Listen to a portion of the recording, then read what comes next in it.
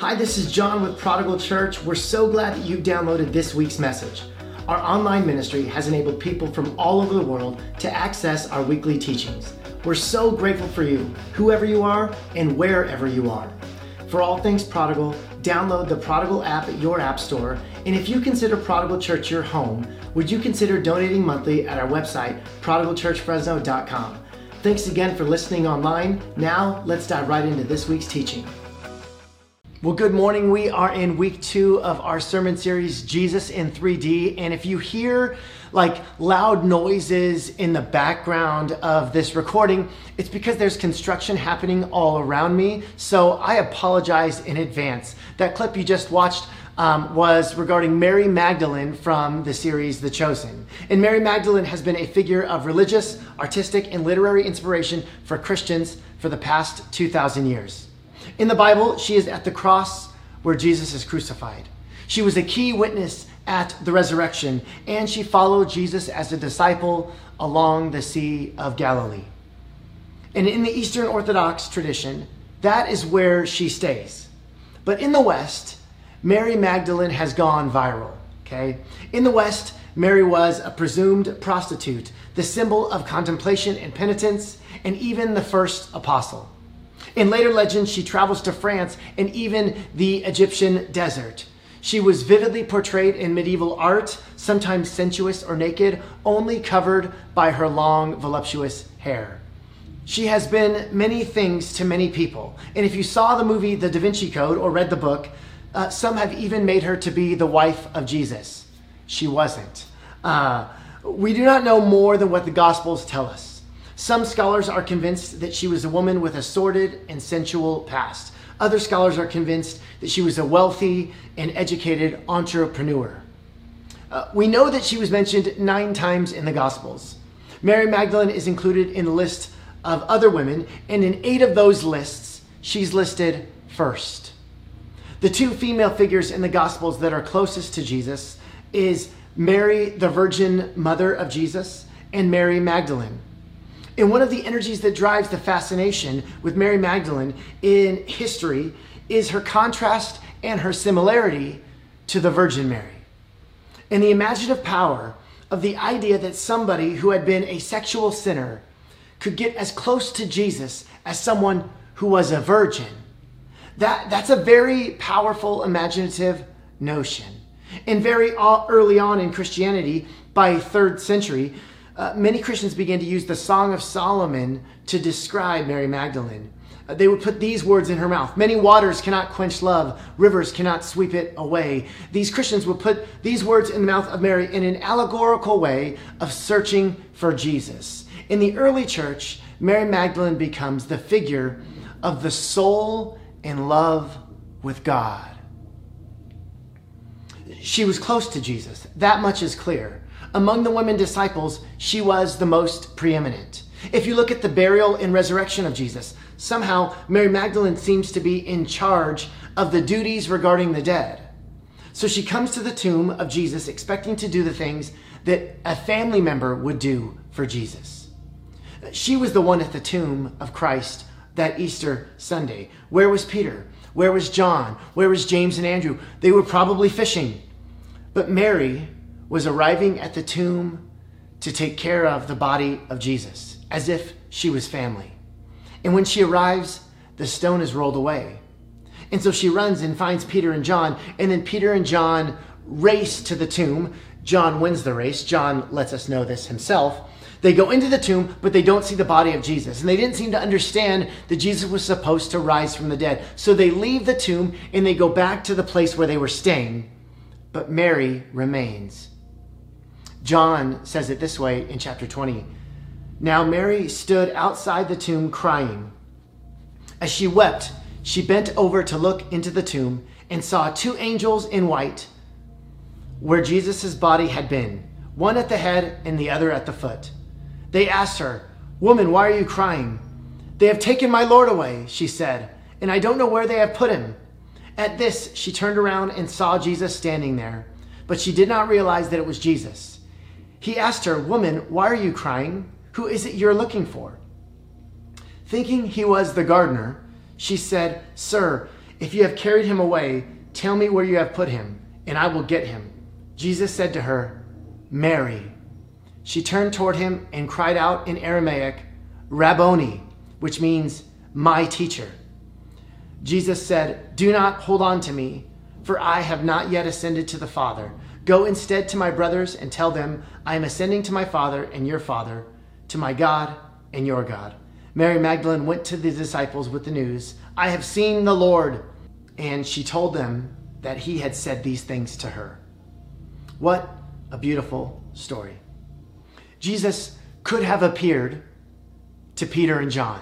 They were just there. But there's something about Mary. She's babbling on to a stranger that she thinks is the gardener, and Jesus stops her in her track and says her name, Mary.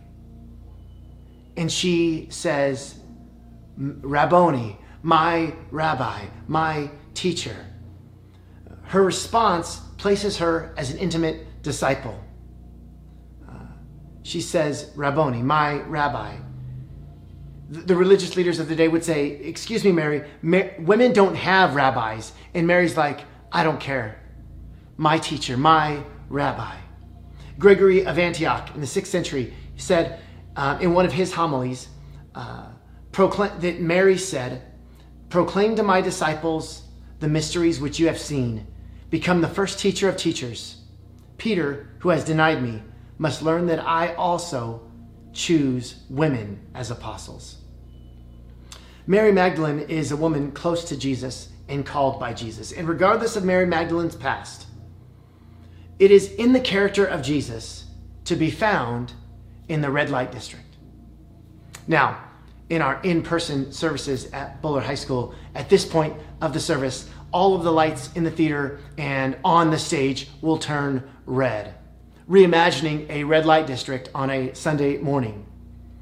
Jesus is always involved in the red light districts, loving and calling and transforming those who have fallen on hard times. There was a famous red light district in Magdala, the home of Mary. And the term red light district originates from the red lights that were used as signs at brothels. It has become synonymous with the seedy parts of town. This is a picture of the red light district in Tijuana, only a 6-hour drive from where I currently am. Statistics show that Tijuana has one of the highest per capita murder rates in the world. And notice there is a church right in the middle, right in the heart of the red light district. Iglesia Cristiana Bethel. Bethel literally means house of God. Here, smack dab in the middle of one of the most seedy areas in North America, is the house of God.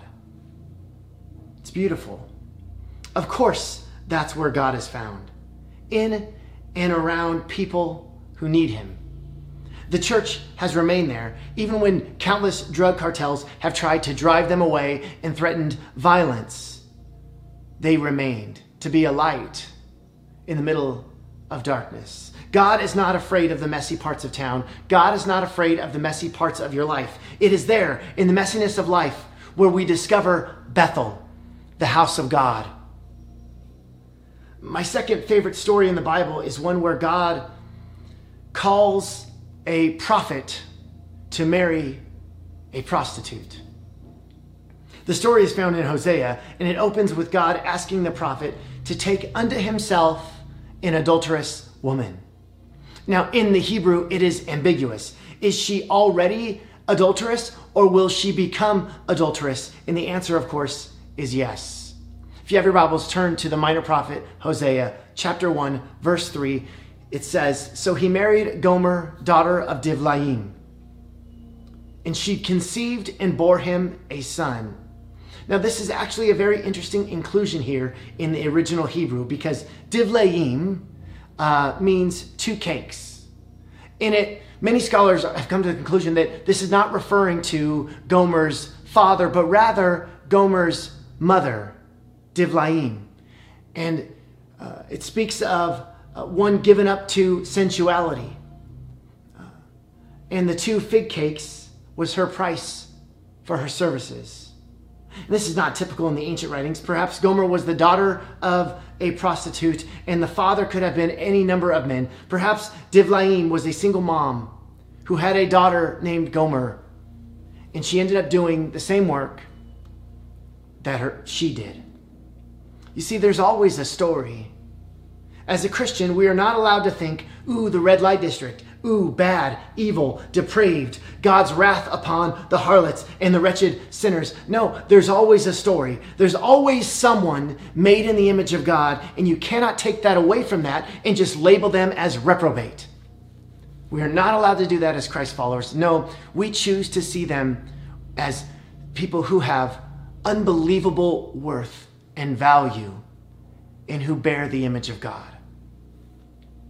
Let's continue the story of Gomer, daughter of Divlaim, as there are some interesting things that might be missed as we read through this tiny book in the Bible. Verse 3, so he married Gomer, daughter of Divlaim, and she conceived and bore him a son. Verse 6, Gomer conceived again and gave birth to a daughter. Call her Lo-ruhamah. And after she had weaned Lo-ruhamah, Gomer had another son. Notice that in verse 3, the text says that she bore him. She bore Hosea a son. But then in verse 6, that part is omitted. The text actually hints that, in fact, the last two children were not Hosea's children. This is actually discovered in the next chapter. Look at chapter 2. Hosea says, I will not show my love to her children because they are the children of adultery. Their mother has been unfaithful. She has conceived them in disgrace. She said, I will go after my lovers who give me my food and my water, my wool, my linen, my olive oil, and my drink. Scandal. He finds out she cheated.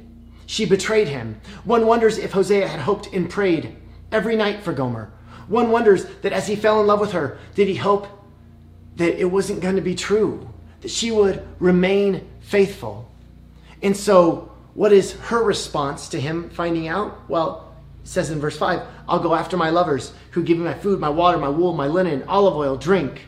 She, instead of turning towards her husband, she doubles down and she indulges. She thinks that indulging in the darkness could lead to the light, and it never does. It just leaves a wake of pain in the life of you and in the life of others. Hosea now and his 3 kids, he's a single dad. He's raising 3 kids, 2 of which are not his own. And so we saw her reaction to being found out. She chased after her lovers who gave her the new grain, the new wine, the new oil. They give her luxuries. They give her things. They provide for her. They make her happy. And so she chased after them. What is Hosea's response to this? Look at verse 8. She, Gomer, has not acknowledged that I was the one who gave her the grain, the new wine, and oil. Did you miss it? Do you see what's going on here? She says that her lovers provide her with grain, new wine, food, and oils. But here we discover the true source of that provision. Hosea is providing for her the whole time. Picture what happened in 8th century BC. Hosea heads to the red light district in search of his wife. He shows up at the door of the man she is living with or staying with. Hosea introduces himself as her husband, and the man shrieks in defense. And Hosea says, no, I don't want to fight. I'm not here to argue, but I understand that you can't provide for my wife. I understand that she's hungry. So here, give her this new wine, this new food, this olive oil. Give this to her and say it's from her husband, Hosea, with love. And the man slams the door in his face and walks up to Gomer in the backside of the house and says, honey, look what I brought you. Hosea was providing for Gomer even in the midst of her rebellion, in the midst of her waywardness. Love always provides and pursues, even in waywardness. That's what God does for us. Even in our wandering, he provides, he loves, he pursues. It's true for you. Even when you are distant from God, far away from God, he provides. No matter where you are right now, perhaps you are indulging in things that won't work out. Perhaps You're indulging in the darkness, trying to find the light. God loves you. God pursues you right where you are. I have to say that the story of Hosea and Gomer is a metaphor between God and his people.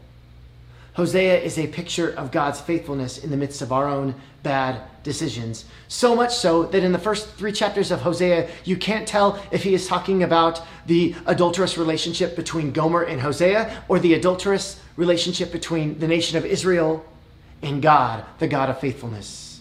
So what happens in the end of our story?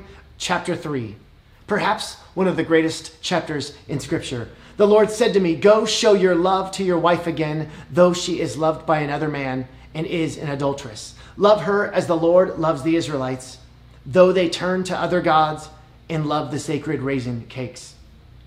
So I bought her for 15 shekels of silver and about an omer and lethek of barley. Then I told her, "You are to live with me many days. You must not be a prostitute or intimate with any man, and I will behave the same towards you." Let's go back to 8th century BC.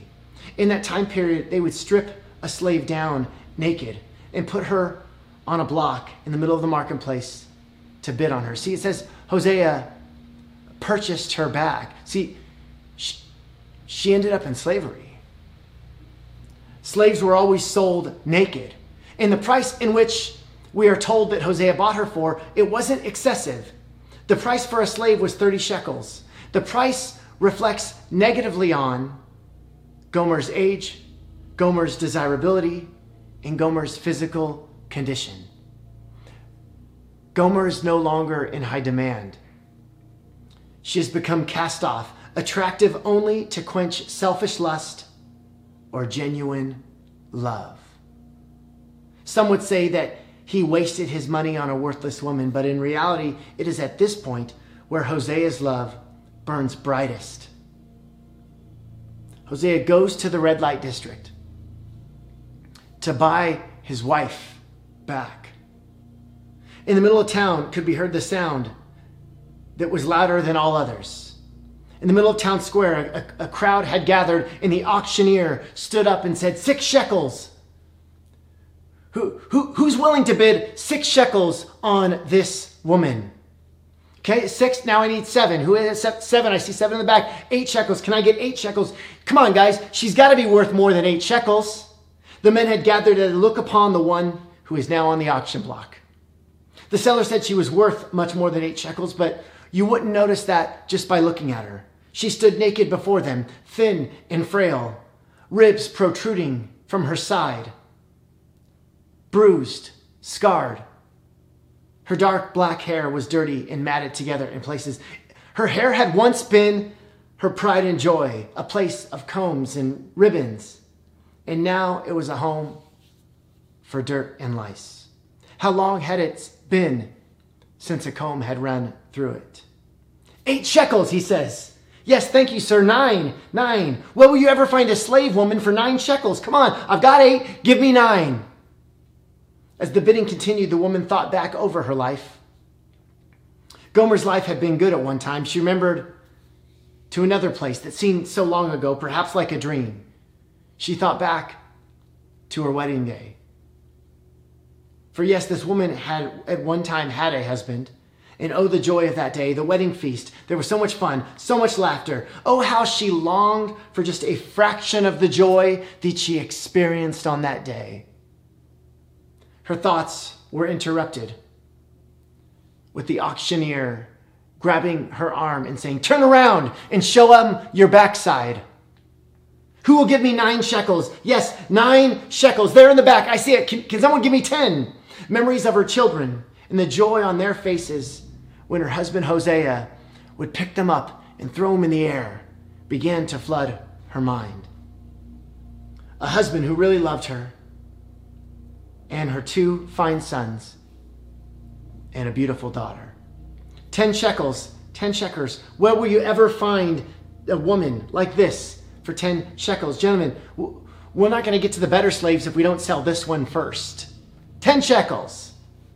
10 shekels going once, 10 shekels going twice. What would you say, sir? 15 shekels and 10 bushels of barley? Why, sir, we're bidding on this one first. The better ones are coming later. Well, never mind. Sold. 15 shekels. 10 bushels. Going once, going twice. So the deal was done. The one who had bought the woman made his way to the auction block, and the seller held out his hand and counted the coins falling into his hands. And counting his good luck that he had just got such a fine price for such a terrible slave.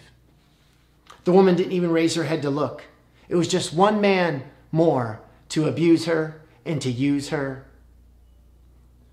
Expecting hands to grab her and drag her away, she was shocked when she felt a soft, gentle robe placed on her shoulders to cover up her nakedness. Without a word of condemnation or even a look of disgust, her husband looked at her and asked her to come home with him. Not as a slave woman, but as his wife. Hosea and Gomer is a picture of God and his people. Hosea was written 800 years before Jesus, but what a beautiful picture of God's love. We too are sold into slavery of sin, and the world bids on us with money, with success, with sex, with lust, with pride, with power, all wanting to use us, never able to fulfill us, to give us what we truly desire, which is love. And on the cross is Jesus' proposal to us, his chance to buy us back. The Greek equivalent for the name Hosea is Jesus, and it means Yahweh is my salvation. You see, Jesus is still rescuing women from slavery. Check out this video. Hey Prodigal, I am here with Carol Berticelli. I met Carol close to 10 years ago, and she has been a part of Prodigal Church since we started. And I've shared this with her, and she will deny this vehemently, but she's a great hero of mine. She is an absolute saint and a great inspiration to me in my personal life, but also throughout our church. And so we're close. Carol is my sister from a different mister, and is such a great encouragement to me and to our entire church. And I just wanted to sit down with her and have her share a little bit about some of the work that she's been doing. So Carol, thank you so much for sharing your heart with me and with us. Tell us a little bit about the work that you've been doing these past few years. Well, first of all, I'm a retired school psychologist, 40 years with Fresno Unified.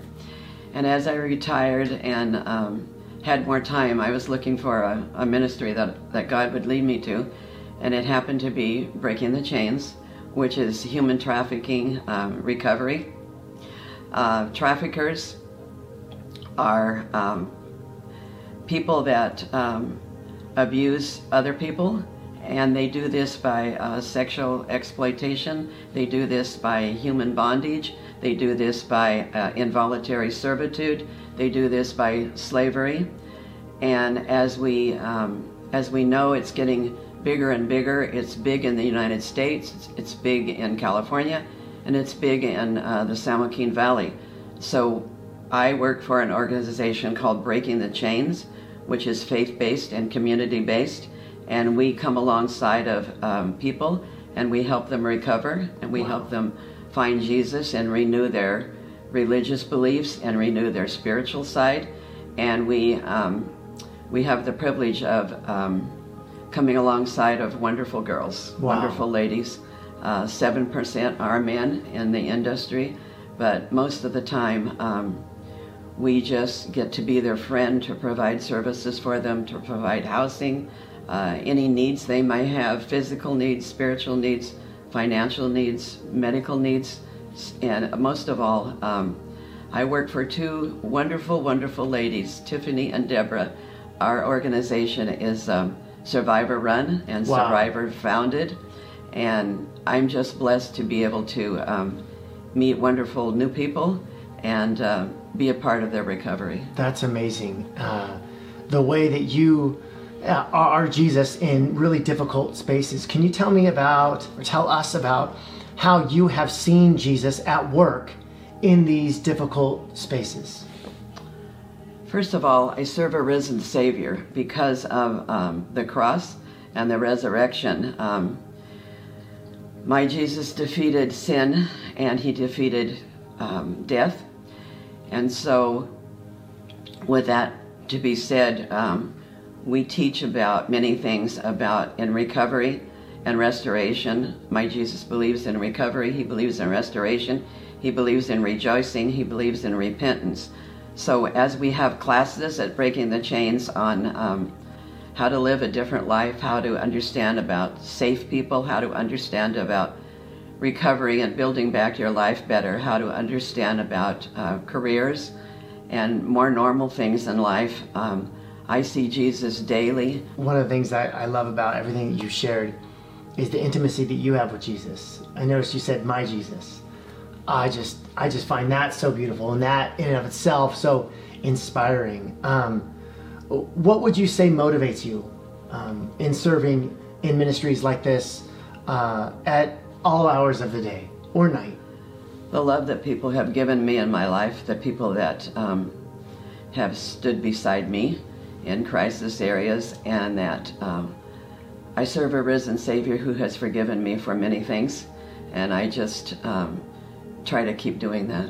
That's amazing. If people are going to be watching this from all over the United States, all over California, and all over the world, as a follower of Jesus, as someone who has a close, intimate relationship with Jesus and does their best to follow him wherever that may lead, into whatever area of town that may lead to, do you have any last encouragement for those trying to hear and discern God's call on their life? I do have. Stay close to Jesus, stay in prayer, never give up, just keep moving forward. Christ died on the cross for our past sins, our future sins, our today sins, but he never leaves us. That's my Jesus too. That's my Jesus too. Thank you so much for your heart, for your gift to the world, and your gift to me personally. You mean a lot to me, and thank you so much for sharing this with the world. Thank you. God, we thank you for Carol Berticelli and the blessing that she is to the world, the blessing that she is to this community, the blessing that she is to Prodigal Church, and the blessing that she is to me. We pray your blessings upon her in every way in the work that she is doing, serving people made in the image of God, who bear the image of God, who are worth so much, that have insurpassable worth. God, we pray that we would be moved by your love, wherever that takes us. Perhaps it may not take us to a red light district, but it will take us to places that might make us uncomfortable. But may we see and show your love always. In Jesus' name, amen. We want to thank you so much for joining us online at Prodigal Church Fresno. Next week is week 3 of our Jesus in 3D series, and we're going to be looking at Jesus as healer with some practical opportunities for us to actually bless and help heal the hearts of those displaced from the war in Ukraine. And more about that next week. We look forward to seeing you next week. Peace in Ukraine.